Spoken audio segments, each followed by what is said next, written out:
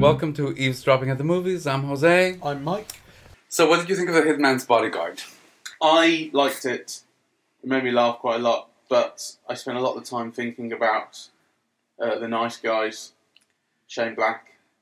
I kept thinking, this is not as good as The Nice Guys. That was a lot more fun. I disagree. I won't argue with you because I like The Nice Guys. And there's no question that The Nice Guys is a much better film than this. But I think this is a really entertaining B-movie. It's the kind of movie that Luc Besson has done or has been involved with, because a lot of these he hasn't directed. It's almost like, they're too cheap for him to direct. But he's done a whole series, or he's been involved with a whole series of films, like the Transporter films and the French Taxi films, and I think also around the edges of the District 13 films, that actually this is a very good example of.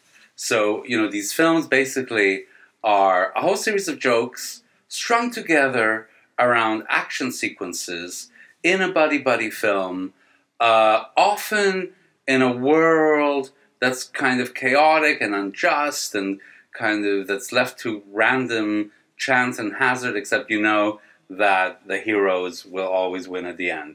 So kind of, the only thing that these films, and they're really B films, have to offer in a way are the chase scenes, the action scenes, and the chemistry between the protagonists, And I would say in this, the chase scenes bored me.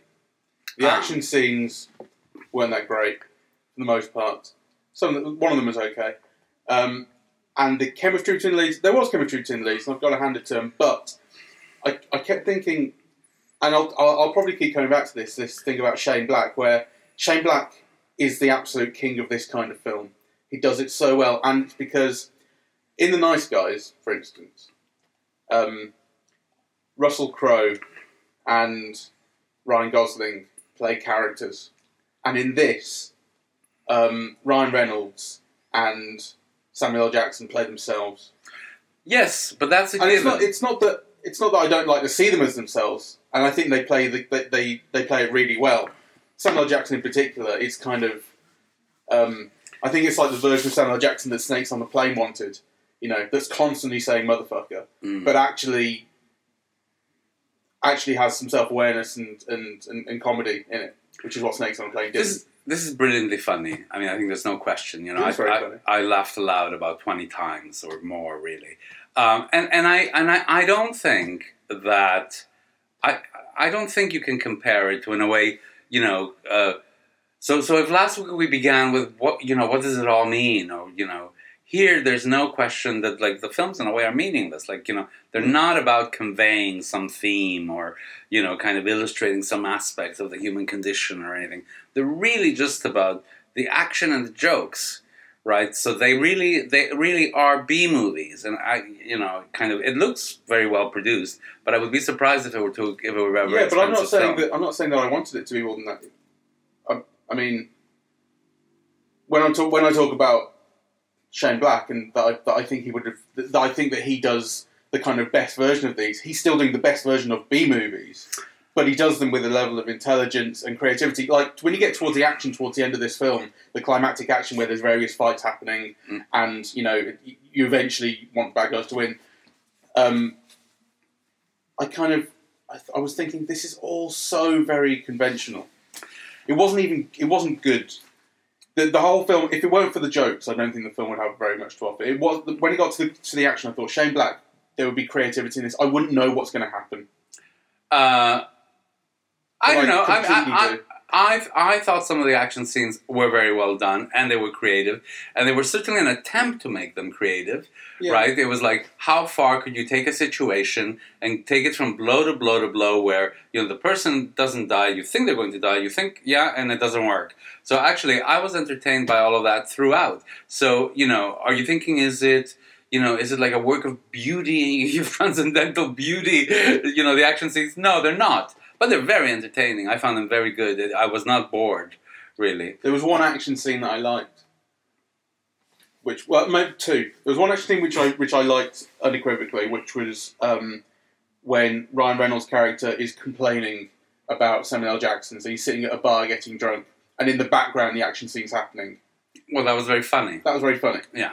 And it was well done. And the other one was the flashback to where Samuel L. Jackson meets his wife, Salma Hayek, in a bar. Although I did have a small problem with it. So in that scene, Samuel L. Jackson is in a bar in the middle of somewhere, and Salma Hayek is in Honduras. Yeah. Salma Hayek's a waitress, and she's being sexually harassed by some blokes in the bar. And before Samuel L. Jackson has a chance to get involved and help her out, or whatever, she turns around and starts thumping him and unleashes a torrent of incredibly vicious attacks on them. Yeah. And it's set to Hello by Lionel Richie. It's the scene where Samuel Jackson falls in love with that. And it's funny because the idea is that he falls in love with the level of violence that she's creating and this sort of thing. But there are two shots in it where in one shot she ends up bent over a pool table and the camera sits squarely on her ass. And in another shot towards the end, the camera does this leery pan up from her cleavage onto her face. And you go, those are the two shots which... It's almost like the director doesn't understand his own scene because Samuel L. Jackson isn't falling in love with the way she looks. He's falling in love with the fact that she's so ridiculously violent and self-possessed. Yes. It's like the director's gone, oh, he was so close. No, I don't agree with you. I mean, I think that was all part of the way that the scene was drawn out. So, there was, all that you say was there, but I also think that you're seeing that, from his point of view, she looks fantastic. And she looks fantastic in a kind of an unconventional way. She looks fantastic the way a Latin woman does. It's not like, some kind of a stereotypical blonde, leggy person. So I think all of those things work together to she does combine. Look fantastic, but those two shots are really out of place in that scene. Well, I don't agree. I think they're part of the picture. They're part of the design. They're separate shots. You could look at any woman like that. It has nothing to do with what she's doing. No, you can't, because actually I thought for a while that the lens was distorted. Like, she's got a big butt, and that's what he likes. And that's kind of part of what he's liking about her, including her ability to defend herself, her ability to make jokes, her ability to drink beer as she does it. It's part and parcel. I disagree with you on this particular point. We can disagree. But those two shots are out of place. Those two shots are leery, and they communicate the wrong thing. Well, I don't think it's the wrong thing. I think it's. I'm not saying that she's not. It's part of what is being communicated, and it's being done with wit. So I liked all of that, and I liked the comedy in that scene comes from.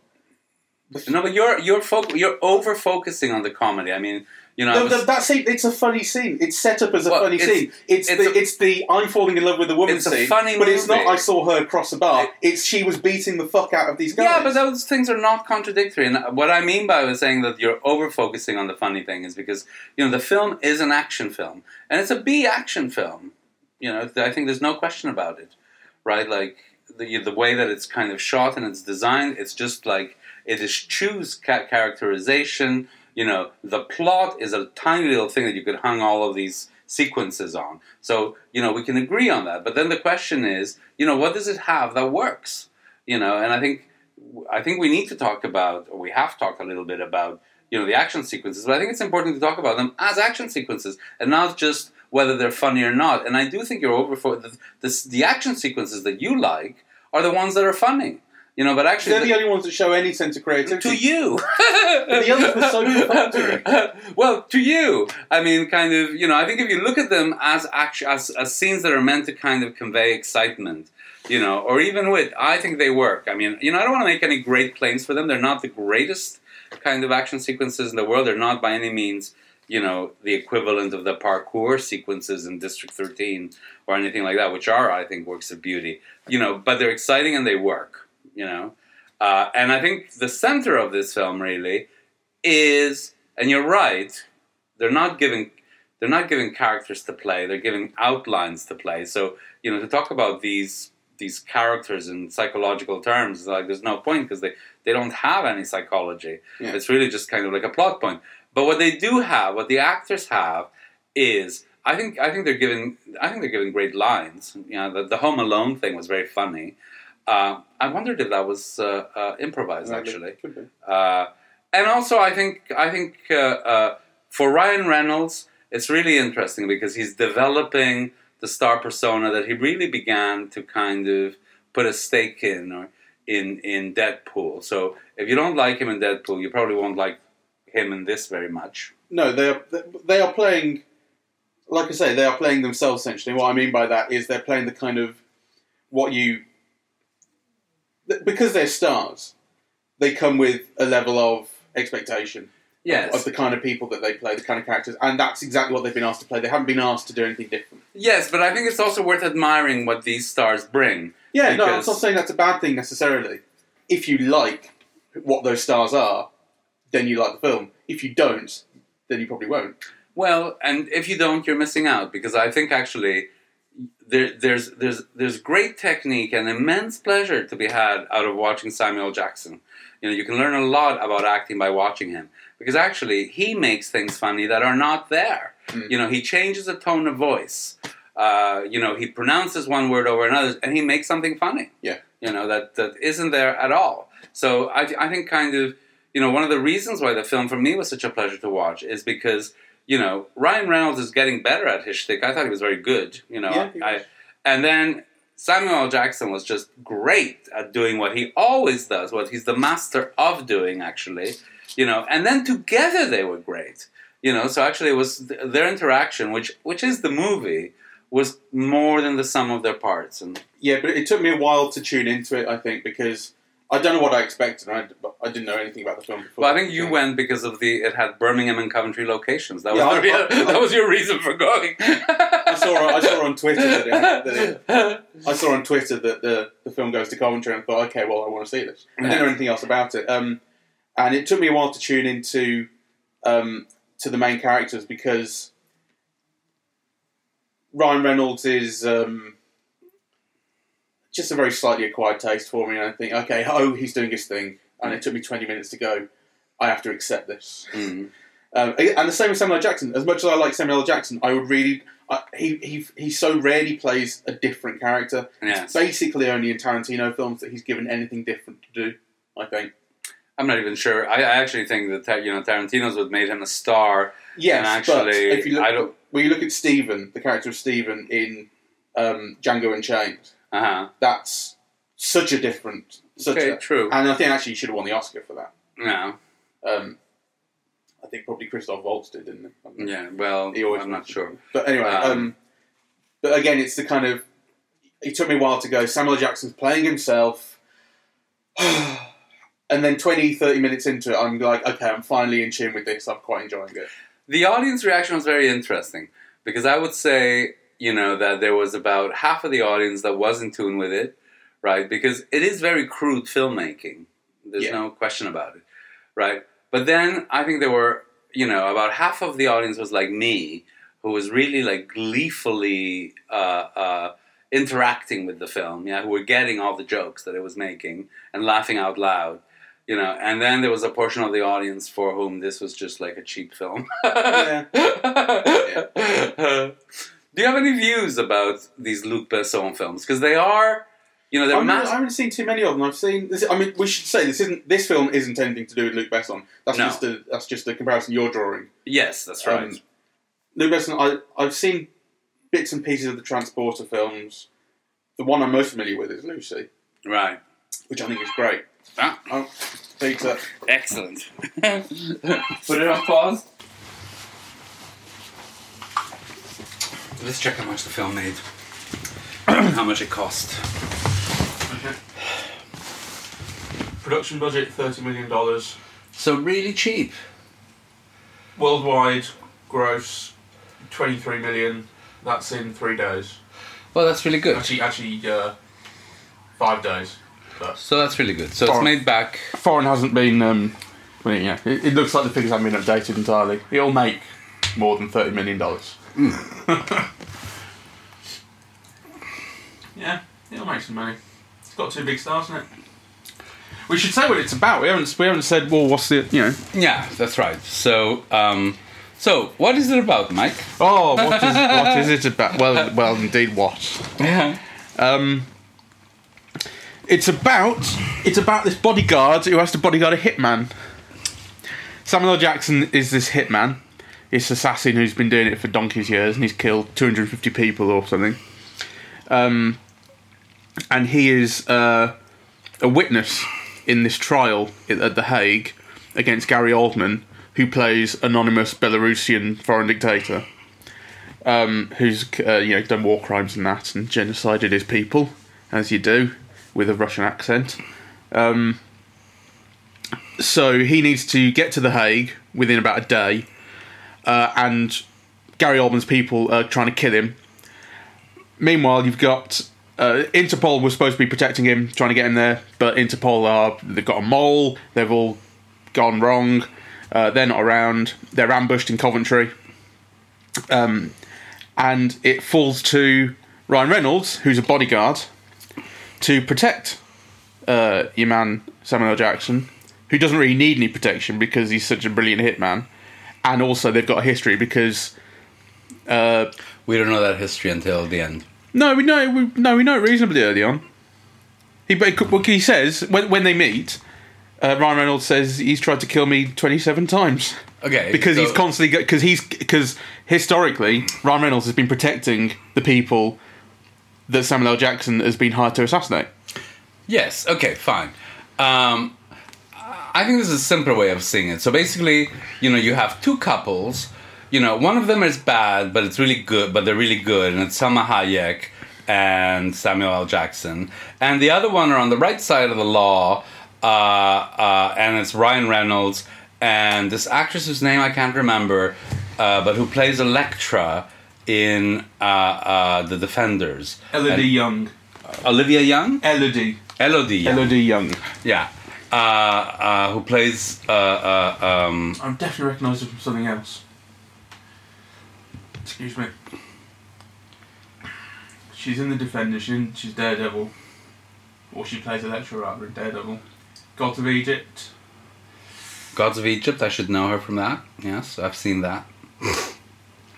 That would be the only thing I recognise her from. Okay, well, she made an impression. Or I just think she's someone else. Oh, no, yeah, I do recognise her. Anyway, I think she's quite good. But basically, you have two couples. They're both know how to fight and handle weapons. One of them is on the wrong side of the law, but basically, kind of, the film ends up showing us that they're the same. There's got kind of interesting structural oppositions. So Ryan Reynolds has broken up with the love of his life. The love of Samuel Jackson's life is in a prison cell and he can't get near her. So actually, kind of, that's part of the way that the plot balances itself out and kind of moves forward. But the couple that's on the wrong side of the law is essentially emotionally healthy and love each other, and the couple that's on the right side of the law doesn't know how to. Do they love each other? Don't they? They're at odds. Well, that's right. But the love affair that is working is nonetheless out of reach because they're both in jail, in separate jails at the beginning of the film. I mean, my big question around this film is Gary Oldman a whore? Why did he take this role? Because he's a working actor, and you don't have to try that hard in this role, do you? You don't have to try at all. No. You don't have to do anything. I mean, it's kind of... You have to grow a snazzy little goatee. He looks just like Dana Carvey. It's such a trash role, and it's a nothing villain. I mean... Yeah. It's totally forgettable. It's not the point of the film. No, not at all. I mean, because you can imagine how playing villains like that would be great fun. But, the part offers him nothing. Certainly the film offers him nothing. Yeah. So... If they got McConaughey from The Dark Tower... He would have been fantastic. Now, that's a film. Well, I think Gary Oldman, had he tried to do something with it, could have been fantastic. But you get the feeling that he's an actor who's not even trying anymore, really. I mean, what's the last role you remember him in? What's the last role that made an impact on you? Probably Commissioner Gordon from The Dark Knight. Let me just have a look. Gary Oldman, see what he's done of recent times. He was in Tinker Tailor, wasn't he? That was a bit different. It was a character, wasn't it? Yes, it was a character. And actually, I remember him being good in it, but actually I can't remember him. He was in Dawn of the Planet of the Apes, but I don't remember him at all. Yes, there you go. Keep going. He would have been the villain in that as well, wouldn't he? Probably. RoboCop I didn't see. I saw it, I can't remember him either. The Dark Knight, that's Commissioner Gordon. Lawless, don't remember him in that. Tinker Tailor plays Smiley. Plays Sirius in Harry Potter. That's a character, that's a good character. Actually. Yes. He plays that well.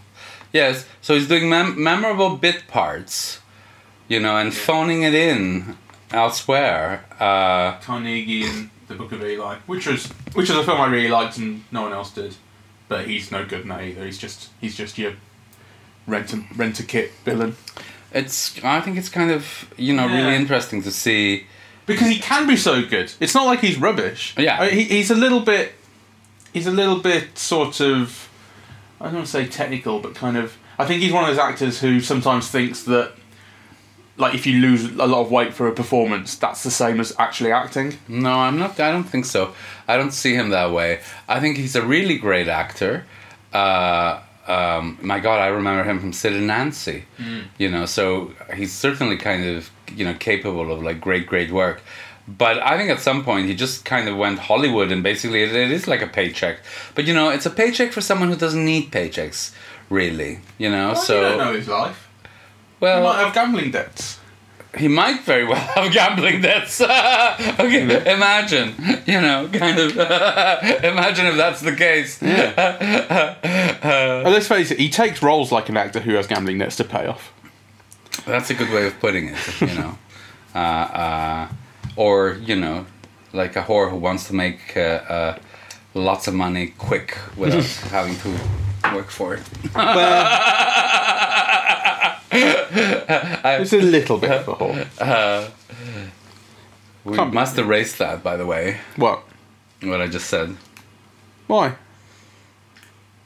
You think Gary Oldman's going to sue you? No, I don't think that he's going to sue me, but actually I have more... He seems like the kind of guy who would sue. I have more respect for, people who prostitute themselves, for money, for sex for money, than I do, for a film star who lives in Hollywood and has a Hollywood lifestyle, and who does this kind of dreck. How do you know what his lifestyle is? Because I read the magazines.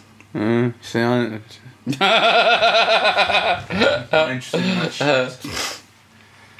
Anyway. Well, let's move on from Gary Oldman. Yes. Anyway, I think what we found out that's interesting is that it is a really low-budget film, certainly by contemporary standards. It's a $30 million film, right? Yeah. You can make 7 of these films for one Neymar. There you go. Or, you can make... what, 30? No. How much did Wonder Woman cost? Oh, I don't know. I think it was being bandied around 250, 300 million, right? But it was better. Oh, yeah. 149 million. Oh, that's cheap. How much did Dunkirk cost? Oh, Jesus. What, in lives? Or?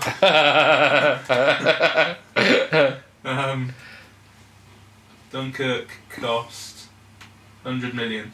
No way. $100 million.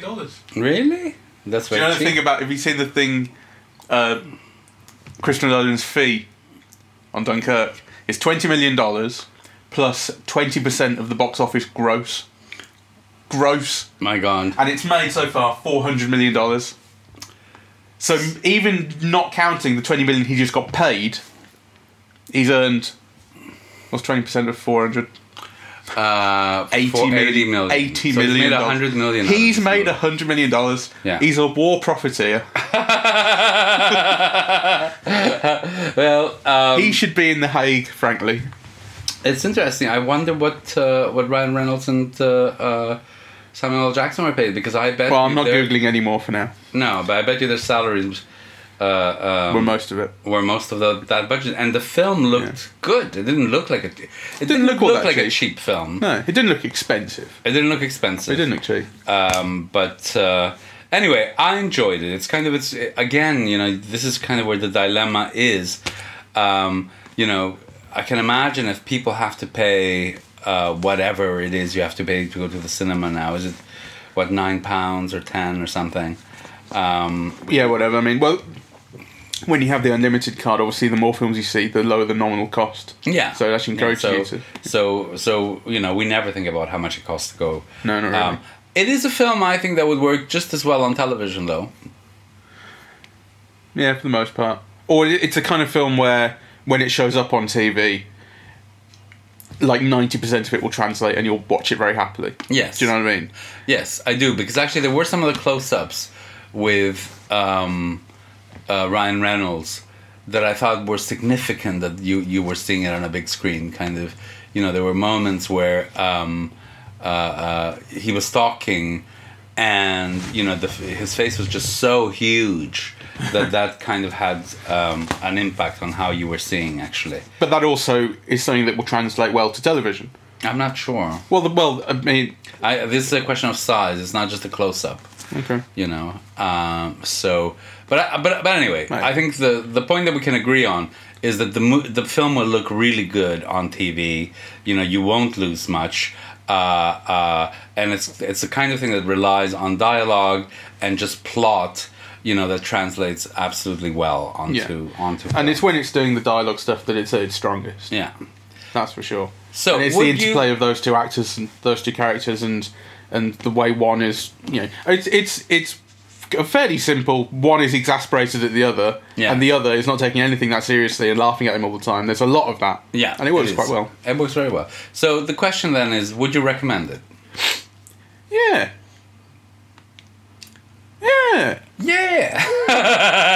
But see, I thought it was great fun. It is fun. I mean, I think it was like cheap fun, but it was fun. And if you like the actors, I think you'd have a really good time. I got into it eventually. No. Although there were no parts of Coventry that I recognised. I mean, not that I ever really went into the centre of Coventry when I was living there, but they could have at least shown the Ring Road. The Ring Road's iconic. It's true. Anyway. And actually, I mean, it's annoying that they go to Coventry at all, because the whole point, the premise is, he's in Manchester and they're transporting him to Amsterdam. Yes. So why are they going through Coventry? Just go on the motorway. That's annoying. That wound me up. Only a petrolhead would know that, really. I wouldn't know that. Well, it's obvious. Why'd you go through Coventry? They're hiding. They want to They want to go someplace where no one would look for them. Well, it's because the mole sent them there. The mole said go through Coventry, and then because he set up the ambush, hasn't he? But actually, there's no good reason. Well, you could fly from Manchester, probably. It's a silly. It's actually, I don't like the film. Terrible premise. I think we better leave it on that note, actually. Kind of. Yeah. I'm still right about that scene in the bar.